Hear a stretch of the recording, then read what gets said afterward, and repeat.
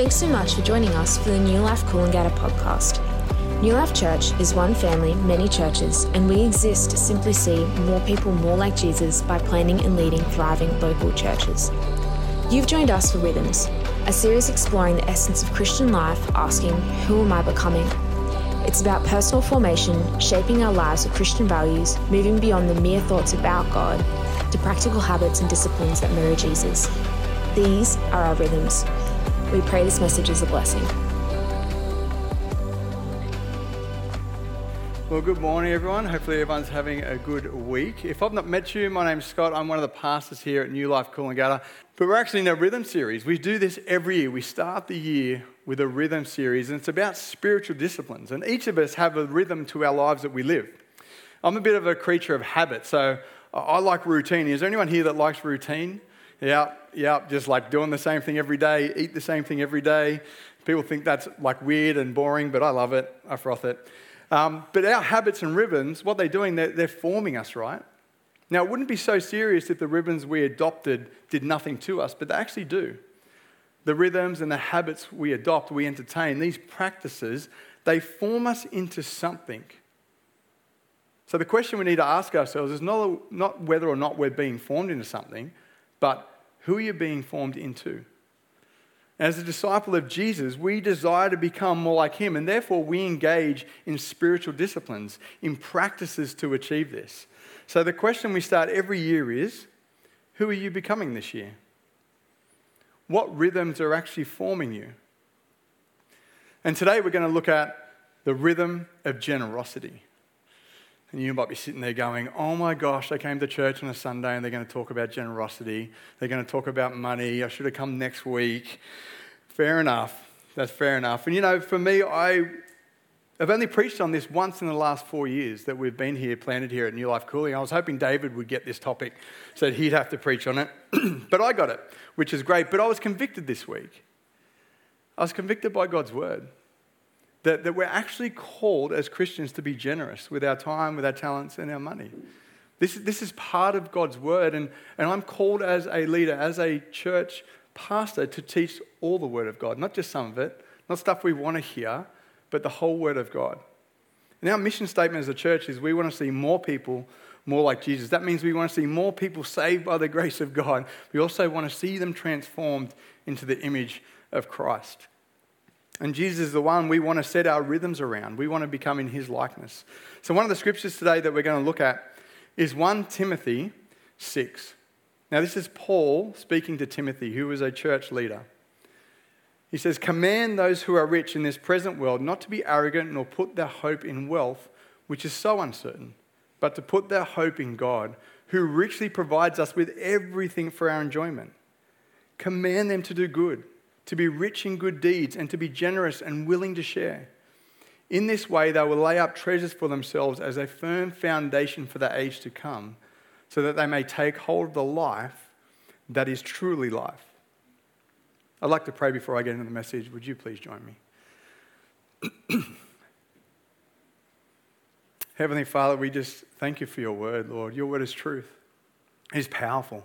It's sharper than any two-edged sword.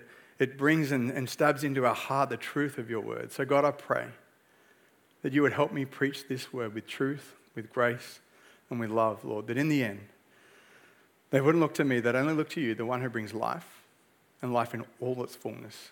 In Jesus' name we pray. And all God's people said, amen. I remember when I first came to faith many, many years ago, and I started going to church, and I thought, you know what? I'll go check this Christianity thing out. I'll just go sit up the back. I want to see what it's like, see if it's actually going to bring anything to my life. So I started going to church, but I just knew that the offering bucket would come at some stage, right? We all know that. That's what happens in church. The offering bucket comes around. So I used to take a little $5 note with me every week, just so when it got to me, I wasn't embarrassed by not putting anything in. So I just put this $5 in, and I just continued to do that until one day I met the grace of God. That the gospel was preached and it grabbed a hold of my heart. And I realized that I was a sinner before God and the amazing grace that he poured out on me. And I gave my life to him. And what happened from that point, God started changing my heart. You know, I was a very selfish man. Everything was about me before. And he started changing my heart that it's not about me. that I could use my gifts, my talents, my time to serve others, to love others. And so I jumped on volunteer teams and I was serving in those areas. But there's one area that I wouldn't let go of. There's one area that I wanted to hold on to. And that was my finances. It was this one thing that I was like, that's mine, but you can have all this. But money, I worked for that. Why should I give that away? Why should I give that to others? But over this time, God transformed my heart even in that. And when I let go of that, that's where I found this life that is truly life that's spoken about here. You know, until today, even today, this day, each year I look at my wage and I go, okay, what am I going to give in proportion to my wage that I'm earning this year? And every year I reassess that. You might be thinking, why would you, the pastor, give money to the church? You're getting paid by the church. So what, you get paid and then you give it back? Yeah, because I believe in the mission of the church. I believe that God wants to work through the local church. I believe in generosity, not just to the church, but to sponsor children and to the poor and to friends and family, but also strangers. You know, it was all out of a response to the grace and love of God to me. And I wanted to be part of that.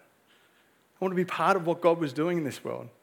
We know that generosity is a response to discipleship, and it's a spiritual discipline. And it's usually the last thing we surrender when we come to Jesus. It's our finances, because we live in this consumer culture that's made an idol of money, right? We've actually used this consumer culture has molded and formed every one of us to actually worship that rather than God.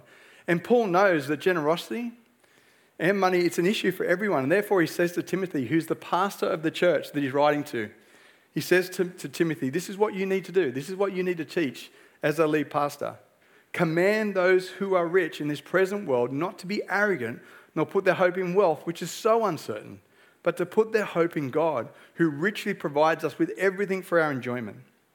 Command them to do good, to be rich in good deeds, and to be generous and willing to share. In this way, they will lay up treasure for themselves as a firm foundation for the age to come, so they may take hold of life that is truly life. He starts command. He says, command those who are rich. And we sit here and we go, well, I'm not rich. Can I say, I think we are in Australia? Look at our country. We live in a beautiful country. We live in a place where we really have not much want, right? And did you know that average Australian wage puts you in the top 10% of the richest people in the entire world? So for us to sit here in Australia in such comfort and go, I don't have actually anything to give. I think Paul is speaking into that age in the first century, saying, hey, command those who are rich. We can hear that as a command to ourselves. And he says, don't be arrogant. And don't put your hope in wealth, which is so uncertain. Are we so arrogant to believe that our wealth is our foundation? Because our wealth can be taken away in a moment's notice, right? If you're building your hope on that foundation, it's like building on sand. It will crumble. Build your hope, he says, in God. That's the only rock that you can build on. He says, be generous to share. He says, be rich in good deeds. What does this mean? It means giving of our time and our talents. It's looking for opportunities to care and love for one another. And he says, be willing to share. What's that? What are we willing to share? Everything. Our time, our talents, our wealth. And this does, what it does is it lays up treasures as a firm foundation for eternity. Like, we have no idea what our generosity brings. We have no idea the fruit that is actually born from our generosity, that we one day when we meet God face to face, we'll see the fruit of it and we'll go, oh my gosh, that was all worth it. And he says, so they may take a hold of life that is truly life. Who wants to have a good life? Awesome. Half of you. I'm sure you all do. We want to have life and life to the full, right? Well, the Bible says that life and life to the full is found in good works, through generosity, through giving of our time, talents, and our money. This is so countercultural to our time, right? Because our consumer culture tells us and forms us that the life in the full is getting everything your heart desires. Our culture is telling us it's all about possessions, right? You just get all these things. Just get what your heart dreams. Even if you can't afford it, just get a loan and go over the top and just get that thing. Get those possessions. There's plenty of self-help books out there. There's thousands of them. There's so many personal wealth building books. They're all out there. There's all these books about be master of your own destiny, be master of your own universe, answer to no one but yourself. You notice that's all about us. It's all about our own personal selfishness, our own personal greed. But God's kingdom is totally different to the culture of this world. God's kingdom is always outwardly focused on others. And if we're saved by the grace of God, that means we're citizens of the kingdom of God, which means He is the King, which means we're subject to Him and His commands, and He commands us to be generous, but He gives us a promise that we will experience life and life to the full if we obey. This is the paradox of the kingdom of God versus the kingdom of the world. The kingdom of the world says, get everything you want, that's where you'll find happiness. The paradox in the kingdom of God is that you'll find happiness when you're outward focused, when you're generous to others. That's where you'll really find life. Church, we need to be aware that money and greed is one of the most insidious and powerful forces that pull us away from God, pull us away from godliness, and they pull us away from truth. You know, just a few verses earlier, before this section, Paul gives this warning to Timothy. He says, for the love of money is the root of all kinds of evil. Some people eager for money have wandered from the faith and pierced themselves with many griefs. What I love about this text, he says, money's not evil. Money's fine. He says, what is evil is the love of money. Money can be used for good things, but when we love it, and that's our God, then that's an issue. He says it's a heart issue, right? And he says that people have actually wandered from the faith. They've wandered away from the truth. They've wandered away from God because of their greed. They want to hold on to things and they don't want to continue in their discipleship because it's like, oh no, if I've got to be generous, I don't want any part of it. They've wandered away from generosity. And it says they've pierced themselves with many griefs. How often in our consumer culture do people overborrow? We live beyond our means, right? We just think, oh, if I just get a better job that pays more, I'll be happier. And they get a better job that pays more, but then they just borrow more. And we pierce ourselves through a lot of the time. We're living beyond our means. And the answer to this problem of the love of money is actually generosity. You see, when it comes to generosity, it's a heart issue. It's not a financial or a time issue. It's actually a heart issue. And Jesus knew the threat of money on the human heart. Did you know that Jesus spoke more about money than we do in church? 15% of all his teaching involved money. 1 out of every 10 gospel scriptures involves money. 16 of the 38 parables that Jesus spoke about included money. That's 42% of his parables. Timothy Keller says, Jesus warns far more about greed than about sex. Yet but almost no one thinks they're guilty of it.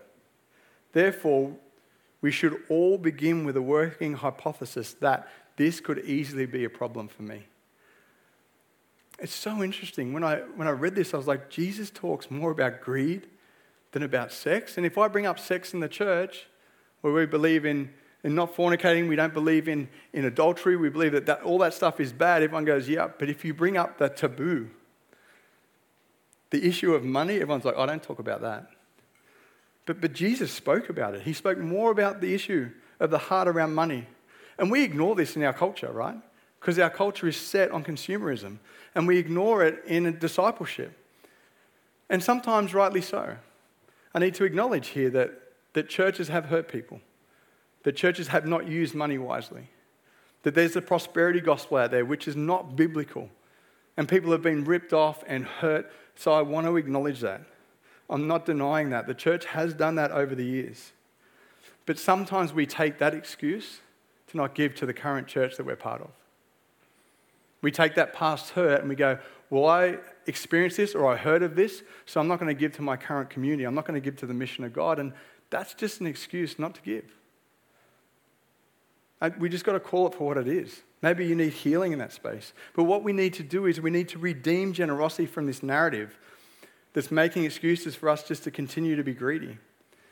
So today what I'm asking is that we would actually be real with ourselves and genuinely ask the question of our heart. Am I generous as I should be? In Matthew 6, Jesus says, do not store up for yourselves treasures on earth where moth and rust destroy and where thieves break in and steal. But store up for yourselves treasures in heaven where moth and rust do not destroy and where thieves do not break in and steal. For where your treasure is, there your heart will be also. It's interesting how this is very similar to what Paul taught, right? It's almost identical. So we know where Paul got this teaching from. He got it straight from Jesus. And this flies in the face of nearly all modern financial advice, right? Jesus speaks directly into how we manage our time, our talents, and our money. He says, don't keep it all for yourself. He says, be generous. And that when you're generous, you're storing up treasures in heaven. As I said before, when we get to eternity, we'll see our investment in others, investment in the gospel where people have come to know Jesus, and we will so joyful inside. And our treasure will be to see God face to face. It'll be to be in his presence. And again, Jesus, just like Paul points out, this is actually a heart issue. Jesus is saying to us in our modern times, show me where you spend your time, your talents, and your money, and I'll tell you what you really love. Show me where you spend your time. Is it just on Netflix and then you don't have time to care and love for others? Show me where you spend your money.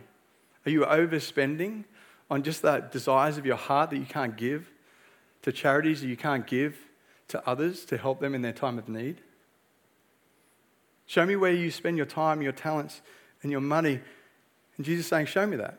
And I'll actually show you what you really love.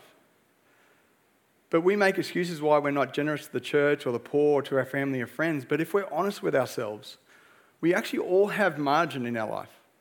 All of us. And it's a hard issue according to Jesus. But in Luke 12, Jesus says, watch out.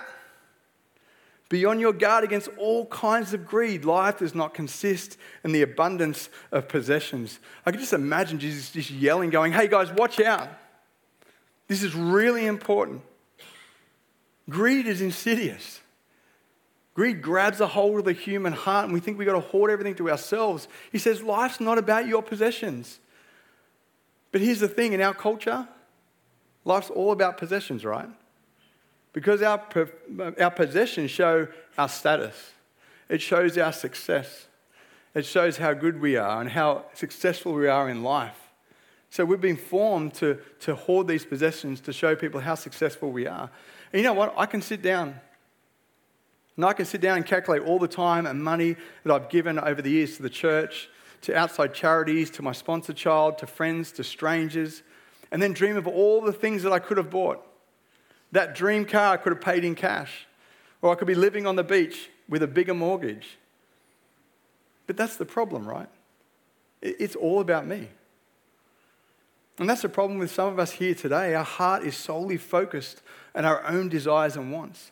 But I can tell you that every cent, all the time, and everything I've given back to God through generosity to the church, to others, to the poor, to the needy, doesn't even compare to the generosity that God showed me through his loving grace. You know, years ago, I didn't know him. My life was a mess. If you looked at my life, you would have gone, he's got it all. Beautiful wife, 2 kids, house, he had all the toys. I was empty. I had nothing. I didn't know who I was. I had all the possessions, but I didn't have life. He gave me life. He gave me life that was truly life when he transformed me by the gospel. I could literally give everything I have, and it'd be like holding a candle to the sun compared to God's grace and what he's done for me. And Jesus says the problem, but also the answer, is the position of your heart. So the question we have to ask ourselves, what is the position of our heart? Will you have the boldness to ask God that? God, where's my heart in this? Jesus says, for where your treasure is, there your heart will be also. Is any of your treasure being set aside for generosity? Is any of your time and your talents being used for others? You see, we need to see this generosity as a spiritual discipline.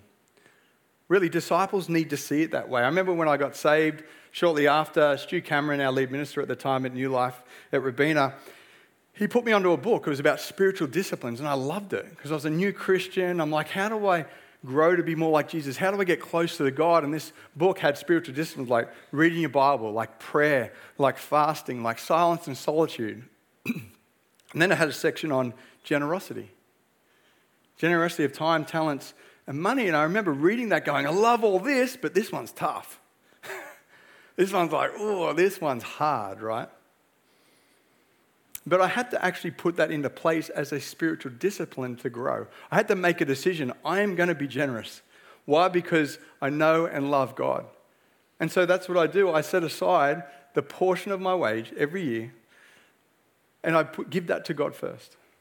I make sure the money goes to my sponsor child first, because I want to put those things first before I put anything else in front of them. But that's a spiritual discipline that I had to put in, a rhythm that I had to put in. You see, the rhythm of giving of your time and your talents and your money, it's a spiritual discipline, but it's a discipline that disciples of Jesus will engage in. Why?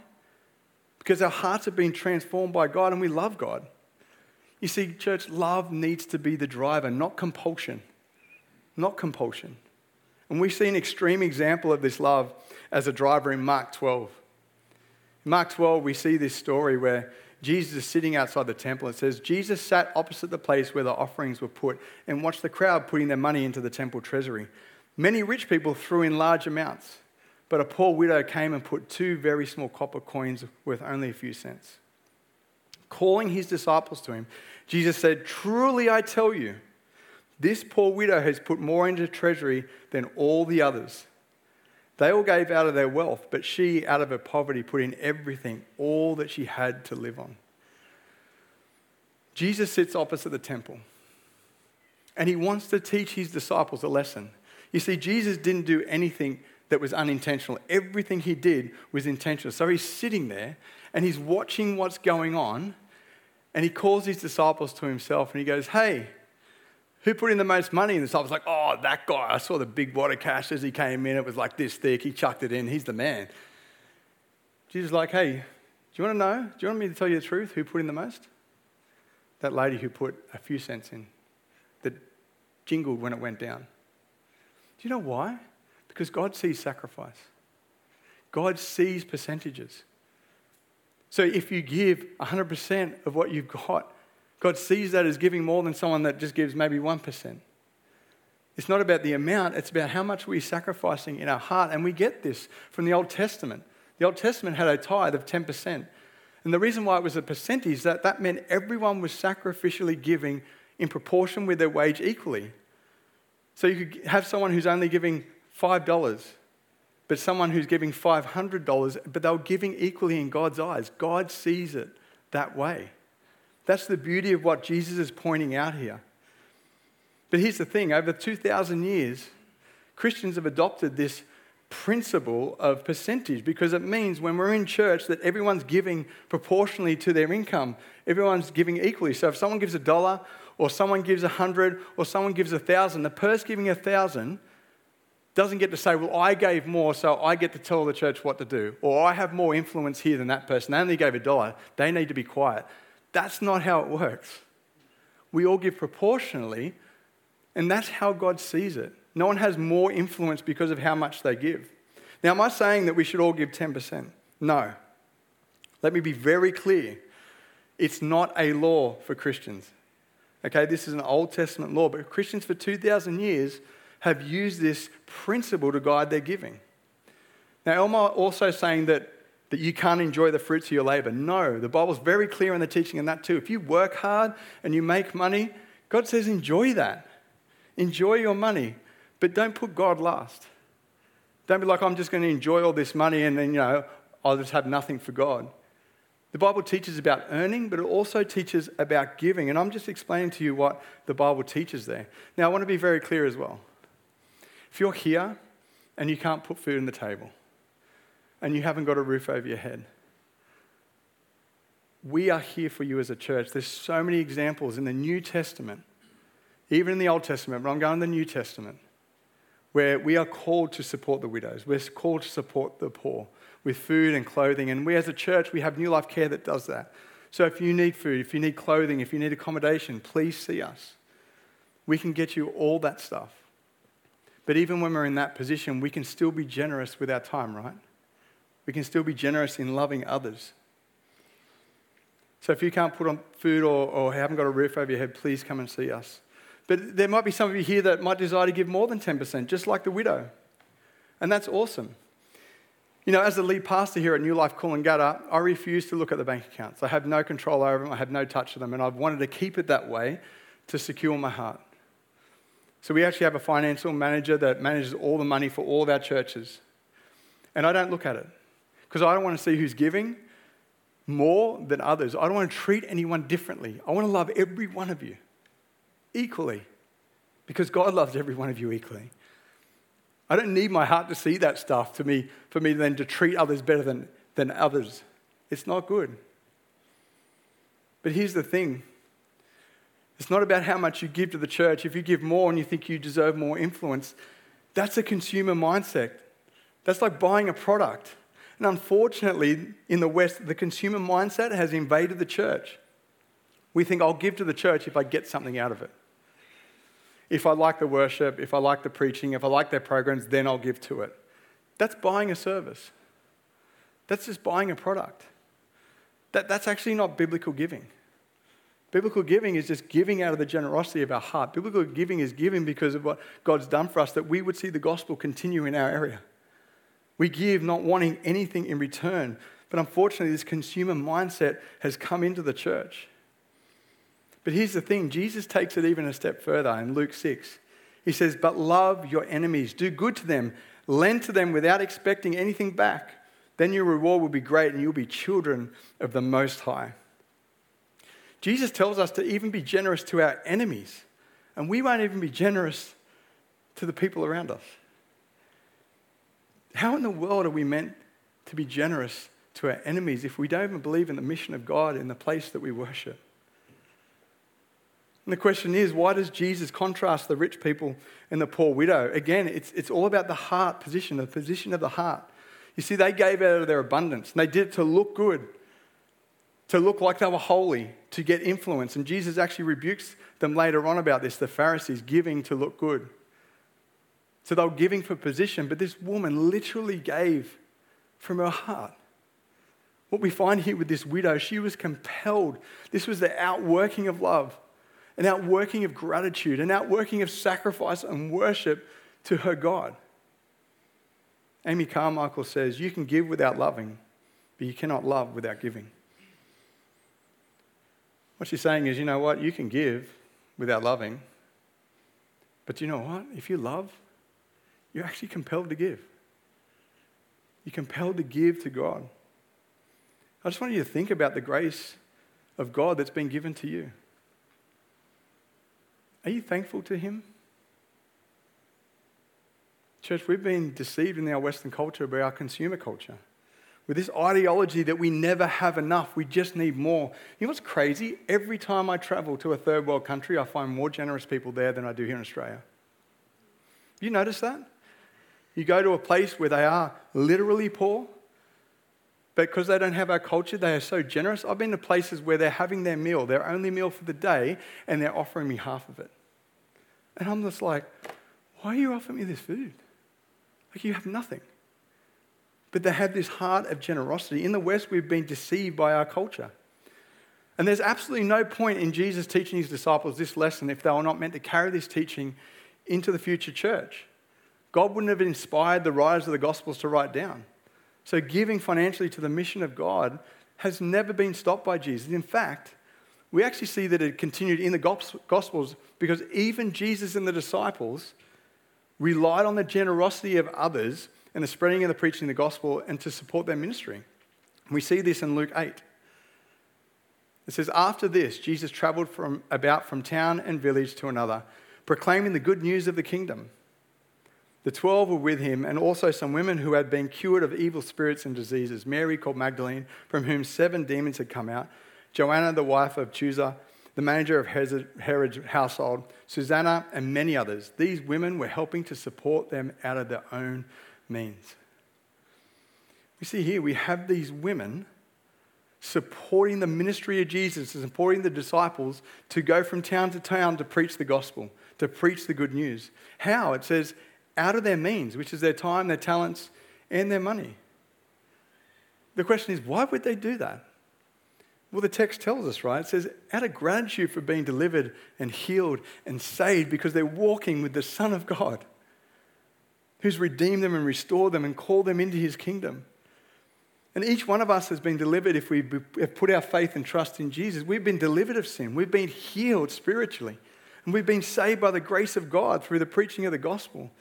So why would we not respond in the same way as these faithful women and support the continuation of the preaching of the gospel and the ministry of reconciliation in and through the local church here in Coolangatta?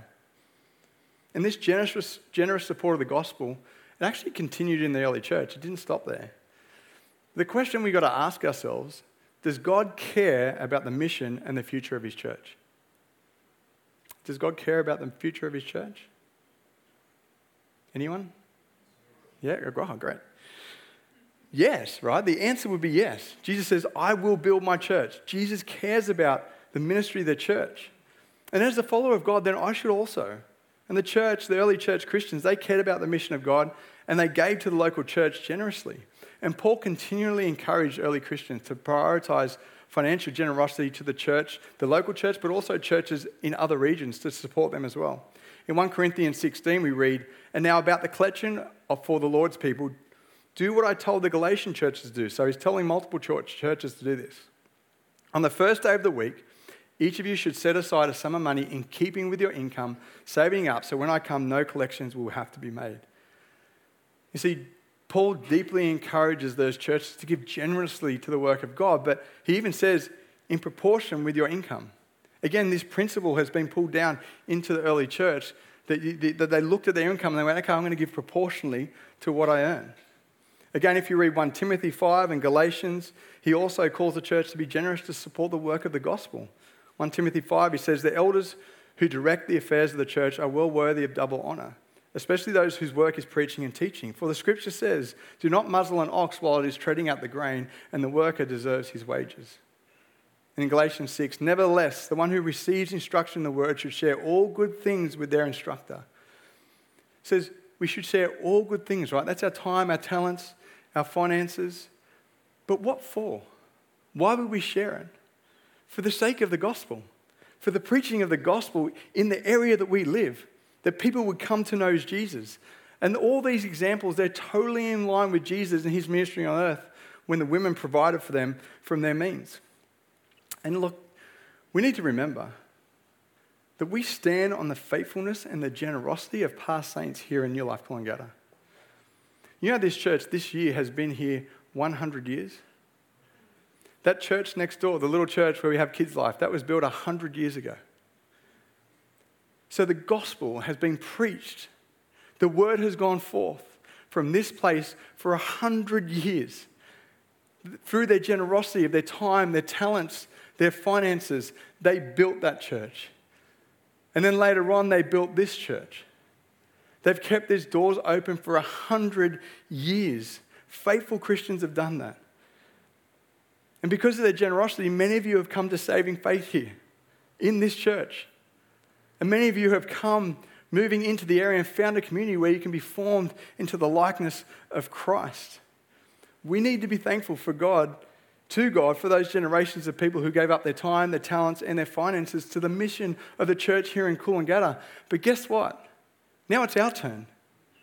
It's our turn to faithfully give our time and our talents and our resources that the gospel will continue to be preached in this local community. That it continue to be preached for the next 100 years, amen? I will not have the doors of this church closed on my watch. Because Coolangatta, the surrounding suburbs, need the gospel. They need the witness of the church, of faithful, generous people willing to go out and show the love of God to people. Church, we should burn our hearts for this area and the gospel if we're truly saved. We should be giving of our time and our talents and our finances to see the mission continue here. But we need to do it with a cheerful heart. 2 Corinthians 9 says, each of you should give what you have decided in your heart to give, not reluctantly or under compulsion, for God loves a cheerful giver. Again, Paul highlights this is a heart issue. This is a heart issue that we need to look at into our heart. He says, don't give reluctantly or under compulsion. If you're going to give just because I said it, don't give. If you're going to give just because you feel bad, and you think, I have to give because, God said so, don't give. God doesn't need your money. I'm going to be truthful with you. Do you know what he wants? He wants your heart. He actually wants to transform your heart into a cheerful giver. You know, we need to actually bring our heart before God. And that's why when we do our offering announcement, we literally say, we'd love you to prayerfully consider giving to the local mission of God in and through this local church. It's between you and Him. If you want to give, give. If you don't want to give, that's fine. But I would say just bring it to the Lord. Sometimes we need to first get our heart right, because the Bible is clear that this is actually a heart issue. And it says here that God loves a willing and generous giver. God loves a cheerful giver. So where's your heart today? Will you surrender your heart to God to transform it into a generous heart towards the mission of God through the local church, towards the poor and the needy, towards your family and friends, even our enemies? Would the band like to come up? Corrie ten Boom, she says, the measure of a life, after all, is not its duration, but its donation. The measure of a life is not its duration, but its donation. You know, I've done a lot of funerals as a aged care chaplain in palliative care and also as a church pastor. I've never heard anyone get up and do a eulogy and go, hey, I just want to tell you about their awesome car. They had the best car. It was like 300 grand and it went like 0 to 60 in 2.5 seconds. It was sick. So much fun, and their beach house was awesome. No one ever gets up and talks about possessions. You know what they get up and talk about? The love, the generosity, the sacrifice, the mercy, the grace that they showed. You see, life is not about the abundance of possessions. Jesus was right. Because the heart that truly knows the generosity of God is compelled to be generous. But the question is then, what's the generosity of God? You might be sitting there going, well, what's God done for me? Well, it's demonstrated in the cross of Jesus Christ. That God so loved the world that He gave. Even though we were His enemies, we turned our back on Him. He loved His enemy.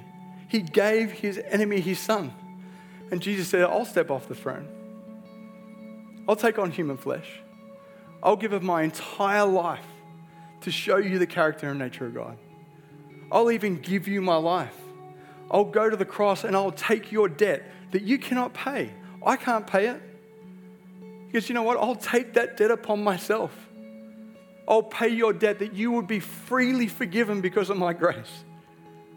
And He takes that debt, and when He dies that death that we deserve, He buries it in the grave.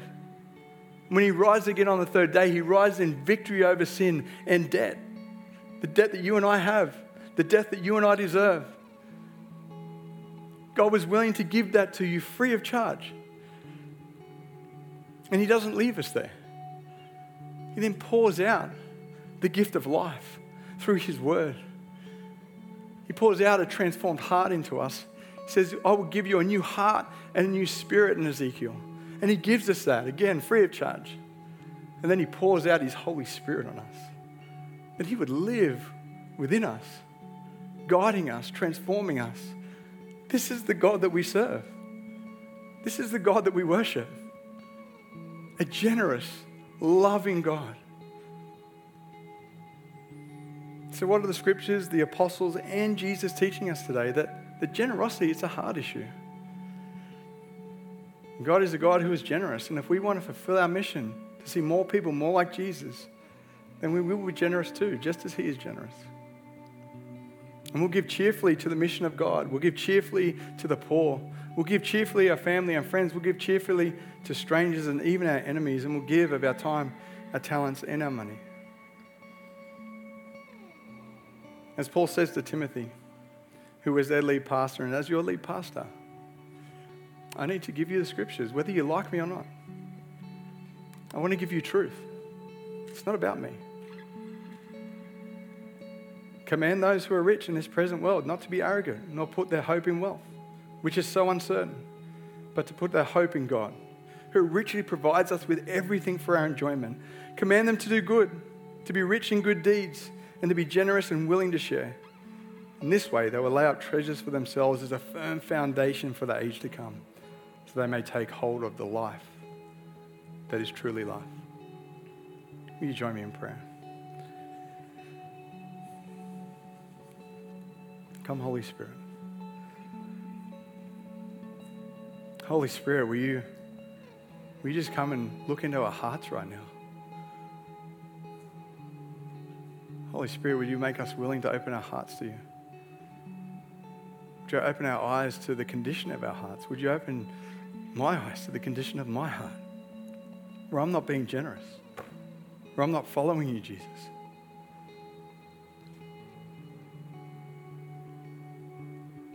Holy Spirit, would you transform us into the likeness of Jesus? Oh Lord, you were willing to give up everything for the sake of love.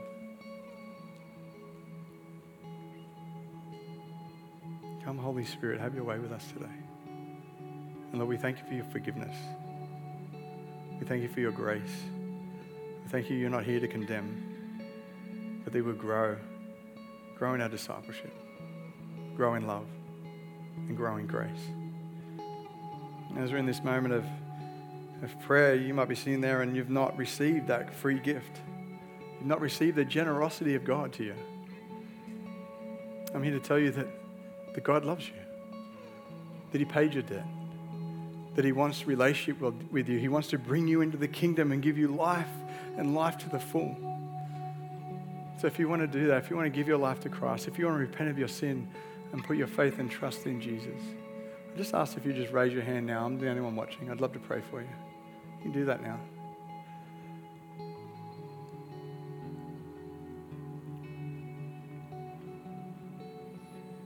Lord, we thank you so much for your grace. Lord, we thank you so much for your Holy Spirit. Lord, we thank you that you're so generous that you died on the cross. Lord, forgive us of our sin. We believe that you died for us and you rose again. We believe that you love us. Lord, I pray for those that want to put their faith and trust in you, you would bless them with your Holy Spirit. They would have life and life to the full. In Jesus' name we pray. And all God's people said, amen. Thanks again for listening to the New Life podcast. If that stirred something within you or you would like prayer, you can head to church.nu/prayer or contact us through our Instagram or Facebook page. We pray you have a great week. Be blessed.